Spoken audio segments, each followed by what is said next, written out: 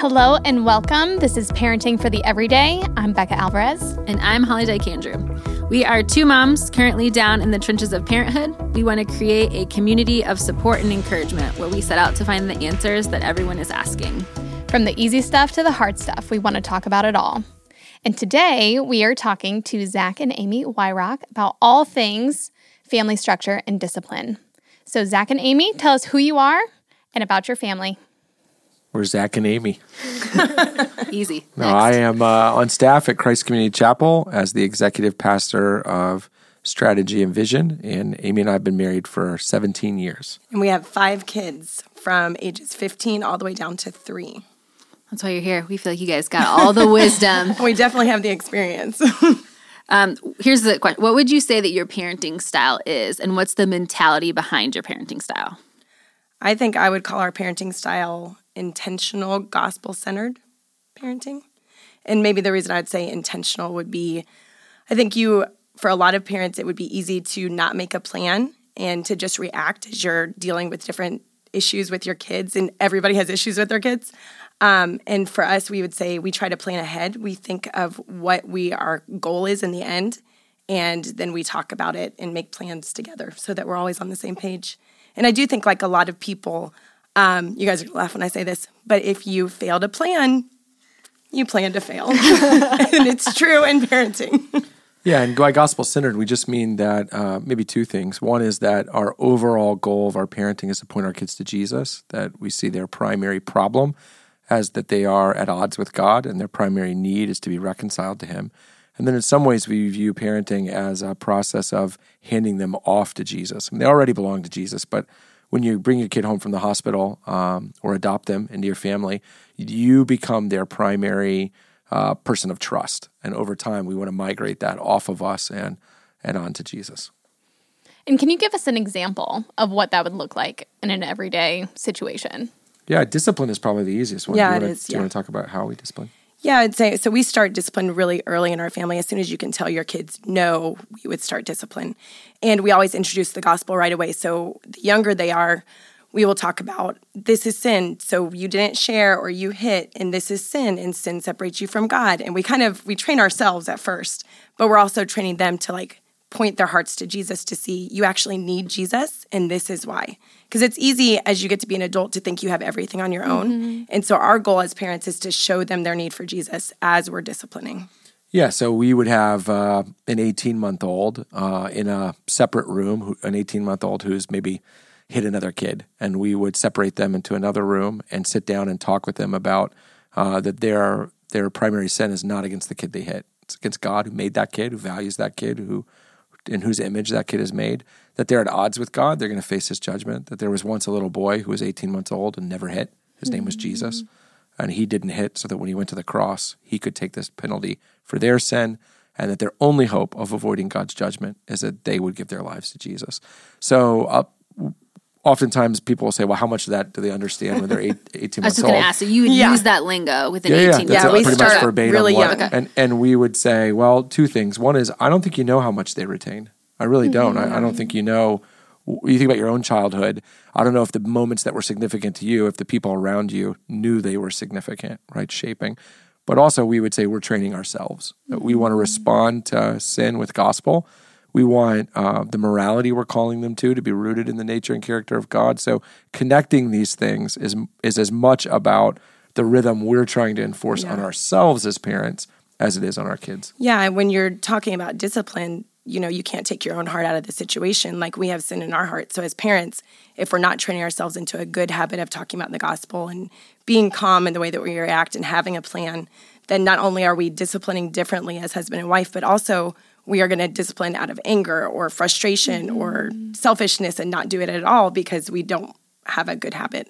Yeah, in Galatians 6, Paul says, God is not mocked. Whatever you sow, that which you're also going to reap. And we just believe that it's our job to sow consistently gospel presentation to our kids and entrust that through the Holy Spirit we will reap children who may not embrace the gospel. Only God can make Christians, but who at least understand it. And even if they reject it, are knowingly rejecting it, which I think is important. Well, how does that message change when it's a different offense? Like maybe not hitting, maybe whining or not eating or throwing their food.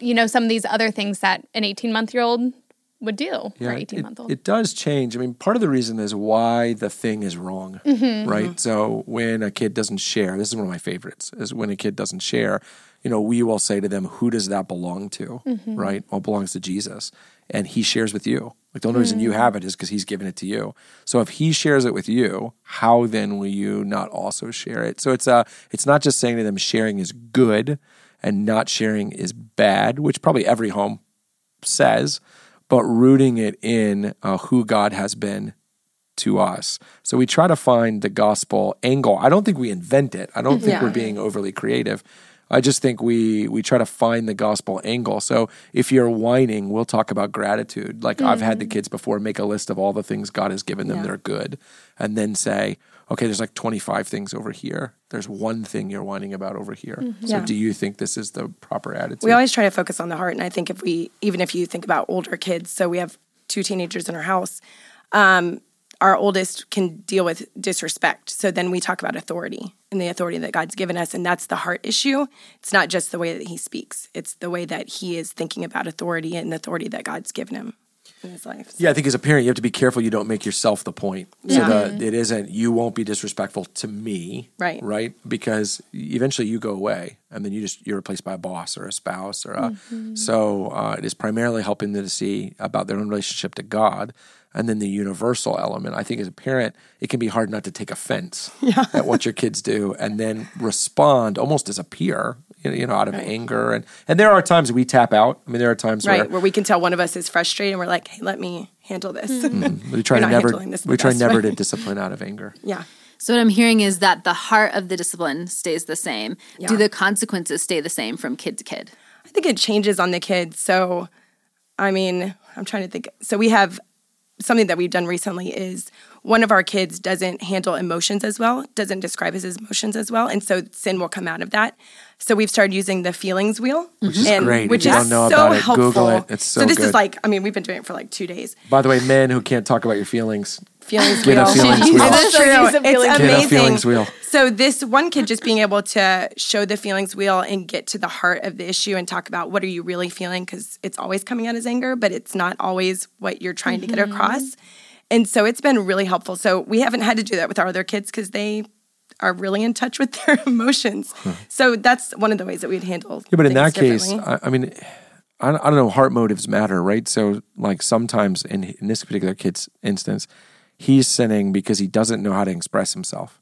And if you can figure that out, it's like you can discipline. I'm not saying we wouldn't discipline him. It's just more of like, hey, we're going to actually aim at what's really going on here, right? And versus a kid who responds out of anger, and that's a totally different thing. They don't have a problem expressing their emotions. They're just having problem filtering their emotions.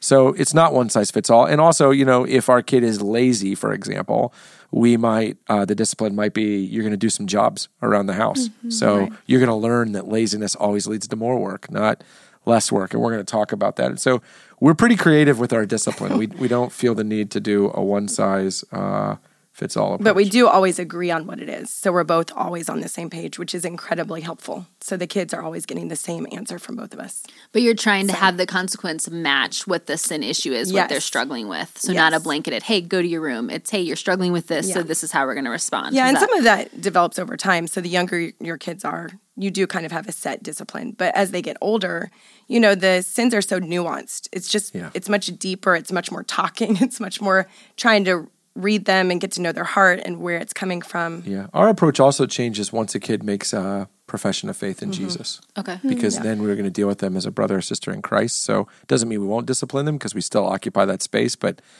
we kind of want them to confess sin to Jesus. We want them to wrestle with what they've done. We want them to feel the weight of it. So, even just this morning I was having a conversation with one of my kids. They had confessed some sin recently, and I had told them when they confessed it that, okay, I forgive you, but there may also be more hurt that comes out of this. And just today I was saying, hey, here's one way that, if I'm honest, there's a new way you've hurt me. And I wasn't able to say it when you told me, but I'm able to say it now. And, we don't shy away from those kinds of conversations. Yeah. And again, because eventually I'm going to be replaced by a wife or a husband and they're either going to learn these things or they're not. And so, we don't, I think that's one thing about our parenting styles. We talk a lot. We do talk a lot. As you're probably listening to this podcast thinking, yes, we're experiencing We talk that. a lot, yeah.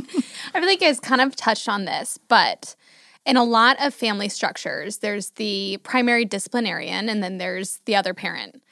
Do you guys have different roles in parenting? Do you guys both share certain roles? What does that look like in your family? Yeah, I wouldn't say we have different roles at all. Because I stay at home, I definitely am around the kids more, so I do more of the discipline.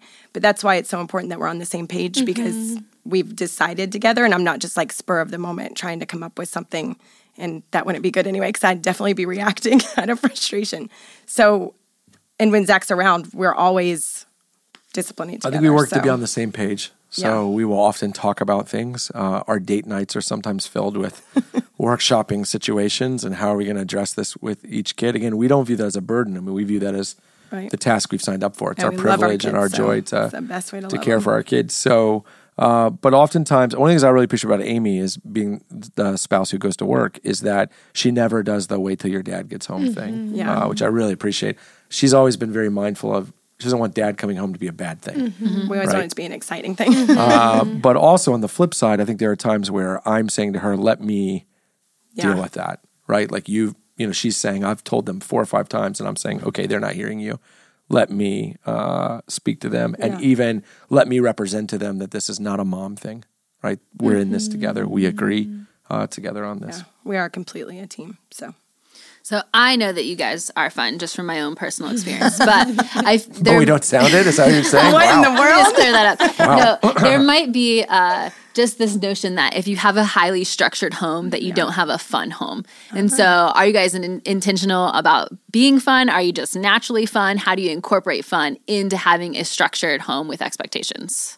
I think I would say in some ways, you're going to say this isn't true because you're nice. I don't know but what you're about to say. I think in some ways I'm the structured one and Amy is the fun one. Okay. And I think one of the things that not true. I think one of the things that works in our marriage is we always say, this is not a marriage podcast, but we always say we feel like we both married up. Yeah. And so because of that, we're able to lean into each other. Like the ways Amy is different than me, that's my joy. We appreciate each other's strengths. Yeah. And so I think she lets me bring some structure and she's over 17 years of marriage.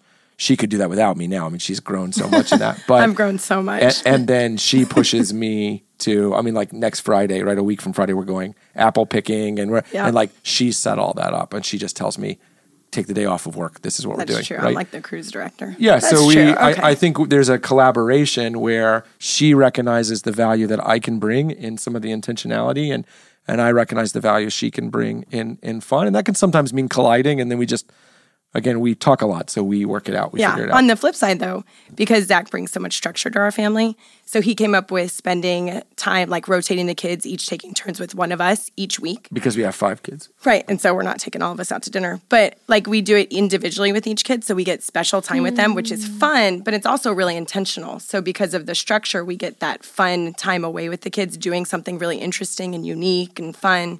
But also it's structured because we have 5 kids and you have to have some kind of plan. But it's interesting for me, most men, and I always speak to men because I am a man, so I don't know the other perspective, but I see a lot of men who are movers and shakers in their company, right? And they apply none of those skills to their home. Interesting. So they're having strategy conversations. If there's a problem at work, they come up with a strategy to solve it. But then at home, they're just on autopilot. Like, I'll do what my wife tells me to do, and right? Versus, I just see as when we're talking about, hey, we can't get through to this kid, or I'm trying to apply the same skills that I would apply at church when something's not working to the family. And I think that serves well. So we routinely have planning meetings. Yep. Weekly. Yep. And we'll open a bottle of wine. If the weather's nice, we'll sit on the back deck. We're trying to make it as fun as we can. That's structured and fun. So, So you got them both in there. that's right. Because you guys do have 5 kids that are in so many different stages and phases, how has your parenting style transformed over these last 15 years? You say your oldest is 15? Yeah. 14 almost. So- Almost 15, yeah. as a parent of a young child and being the first year of parenting, I can only imagine that in 14 years, my parenting style might look very different. When did this gospel-centered parenting really take place for you guys? That's an interesting question. So we actually started this before we had any kids. Okay, that was going to be my question. So we had read a book that had really influenced our thinking, and it was something that we hadn't heard before about, like, focusing on the heart. And so we came up with a whole... We're not going to recommend that book. No, we're not. Okay. But we had... there are some things that we wouldn't recommend. Yeah. No, but we had come up with a whole thing, like, on a drive home, this 16-hour drive to visit our parents at one point, where we were like, when we have kids, this is what we want to introduce. Like, we're going to talk to them about their sin. We're going to pray first to Jesus, because that's who they sinned against first. Then we're going to ask them to apologize to us. And, like, that was... And we've done it ever since. So I think there's probably been some ways that things have transformed, but the gospel-centeredness has not changed because we started the habit before we ever had kids.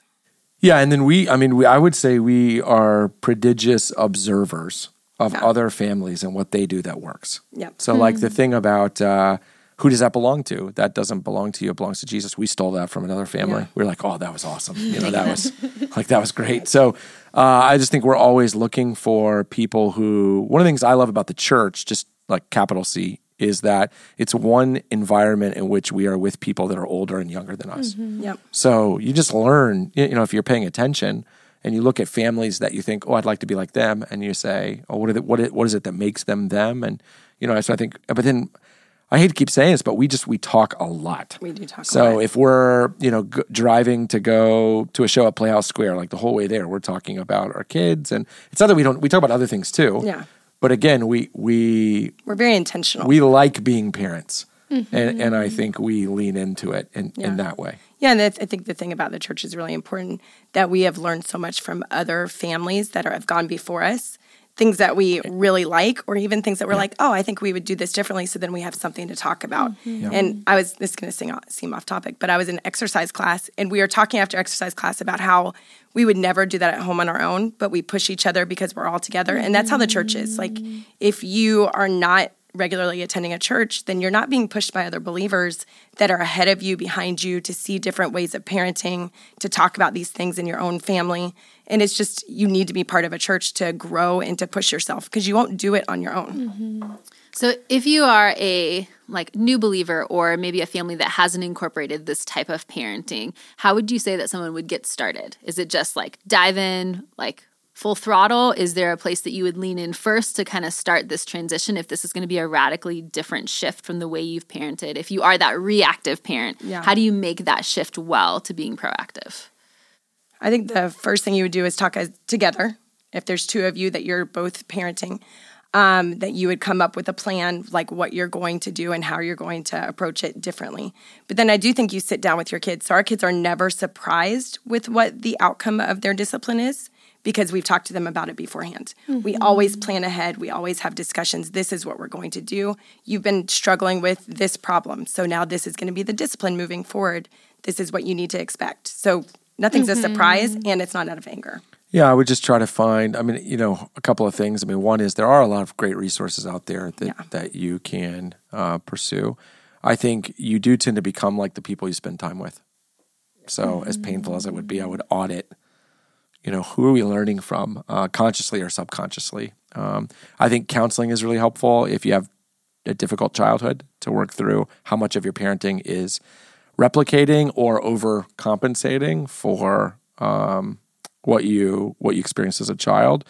And then I just think you just own the messiness with your kids. Yeah. Like, hey, we're going to start parenting in the way we think Jesus wants us to. And we're going to mess it up, and it's going to be weird, and it's going to be, but we're going to do the best we can. I think kids are pretty forgiving. Oh, yeah. In that way. And even if this is like a change moving forward, your kids could be 2 or 10, and you could explain, hey, we realize the way we've been parenting, we haven't been focusing on Jesus, but now we want to. And that's an easy conversation in some ways, to have, and a very helpful conversation. Yeah, I think in some ways the starting point would be displaying the gospel in your own life by saying, here's what I've gotten wrong. Jesus has forgiven that, and now is calling me to something better than that. And I think sometimes the most teachable moments can be when you're showing your kids your own weaknesses. Absolutely. Zach, you mentioned that there are a lot of great resources. Can you tell us some of the resources that you have found helpful? Yeah, I think it's tricky. I know I said that, and it's true, but I think we're hesitant to give. And it's okay if not. No, I think the tricky thing is just when you recommend a resource or an author or book, you're not carte blanche recommending every aspect of what the book says. So with that caveat, which is intentional, I mean, I think we would say we found resources from Paul Tripp to be helpful, Ted Tripp, slightly less than Paul Tripp, Elise Fitzpatrick. I'm trying to think of who else we've read that we would say. Am I leaving someone out? No, you're doing good. Yeah. And, again, most of these people all write from a counseling perspective. I mean, I just think you got to recognize that when you bring a baby home or adopt a child into your home, you are basically engaging in an 18 or however long year period of discipleship, of evangelism and discipleship. So in some ways, you got to ease off the throttle because you get a long time with them. No one conversation is the sum total of. But on the other hand, you do need to engage in it to get it moving. And so sometimes the best resources are the ones that develop you. Get in a men's Bible study, get in a women's Bible study, join a circle. Take steps to become spiritually healthy yourself, and the overflow of that is going to be in how you parent. But we really are convinced that Jesus is king, and wherever he's king, things flourish. So the best thing we could do for our home is begin every conversation with, what does Jesus want? Yeah. And we try to obviously show that in our own lives. So when we make mistakes, we are talking to that with our kids. Like we're talking about us and repenting to Jesus and forgiveness. asking them for forgiveness. Yep. And so hopefully we're modeling it in the same way that we're also disciplining them. As we kind of wrap up our time together today, if you could maybe summarize the most important thing you've learned as a parent since you've become parents that is a big takeaway that you want to make sure that everyone is hearing, what would you say? I'll go first. Yeah. I think there's so many things you could say, but I think the biggest thing to say would be that we have come to believe that our task in parenting is to build a resume for God with our kids. And that resume is built from a variety of ways. Obviously from the scriptures and the story of God's faithfulness, primarily through Jesus, but even in our own family, acknowledging the goodness of God, the mercy of God, the provision of God with our kids, because we're kind of consistently calling them to not trust themselves, but to trust God in the midst of a culture that says the absolute essential thing to do is to trust yourself. So over time, if we don't build that resume, then God will not have won their trust, right? Because you give trust where you think it's due. And so I think it's really important. Even, one of my favorite stories is, and I won't tell the whole story here, but is when we were moving from Cleveland to Hudson. Yeah. And, we went through our whole story as a family with the kids and all the ways God had shown up and all the ways that... And we'd written it all down, which was... And in the end, when we started at the very beginning of that, at the very end, we put on, something new that God wants us. Then we got to something new. We said, hey, before we even tell you what the something new is, what do we know about God? And it was just cool to hear them say, he really loves us.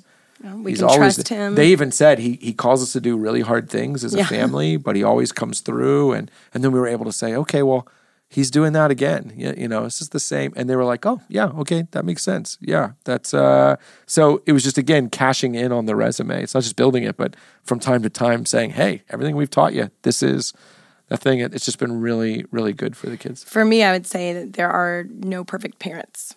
But there's a perfect Savior. So if you're always pointing to the perfect Savior, then you can glorify Jesus in whatever you do in your mistakes. You're never going to do everything correctly, right? Everything's not going to be perfect. But admitting it and modeling it and being intentional would be my next thing. But definitely that there are no perfect parents. Yeah, I might just add, too, that I hope this has come through in the time we've had, that a healthy marriage is a really important launching up. Amy and I love each other very much. And it is easy to love each other. I mean, we see the good in each other, but also it takes work. And we have never, as intentional as we are about parenting, we are also equally intentional with each other. Absolutely. And I think so we feel like partners. We pick up the slack of the other person. We encourage the other person, challenge the other person. And that's really important. Yeah. So maybe overall we're talking about being intentional in your life and focusing on Jesus. Yeah, nothing good happens by accident. Nope. Well, Zach and Amy, thank you so much for spending this time with us and offering a lens into your precious family. We appreciate your honesty and openness and transparency. And I feel like I learned a lot. Me too. Just in this time with you. I'm taking notes of things I'm going to go home and do. This has been Parenting for the Everyday, and tune in next time.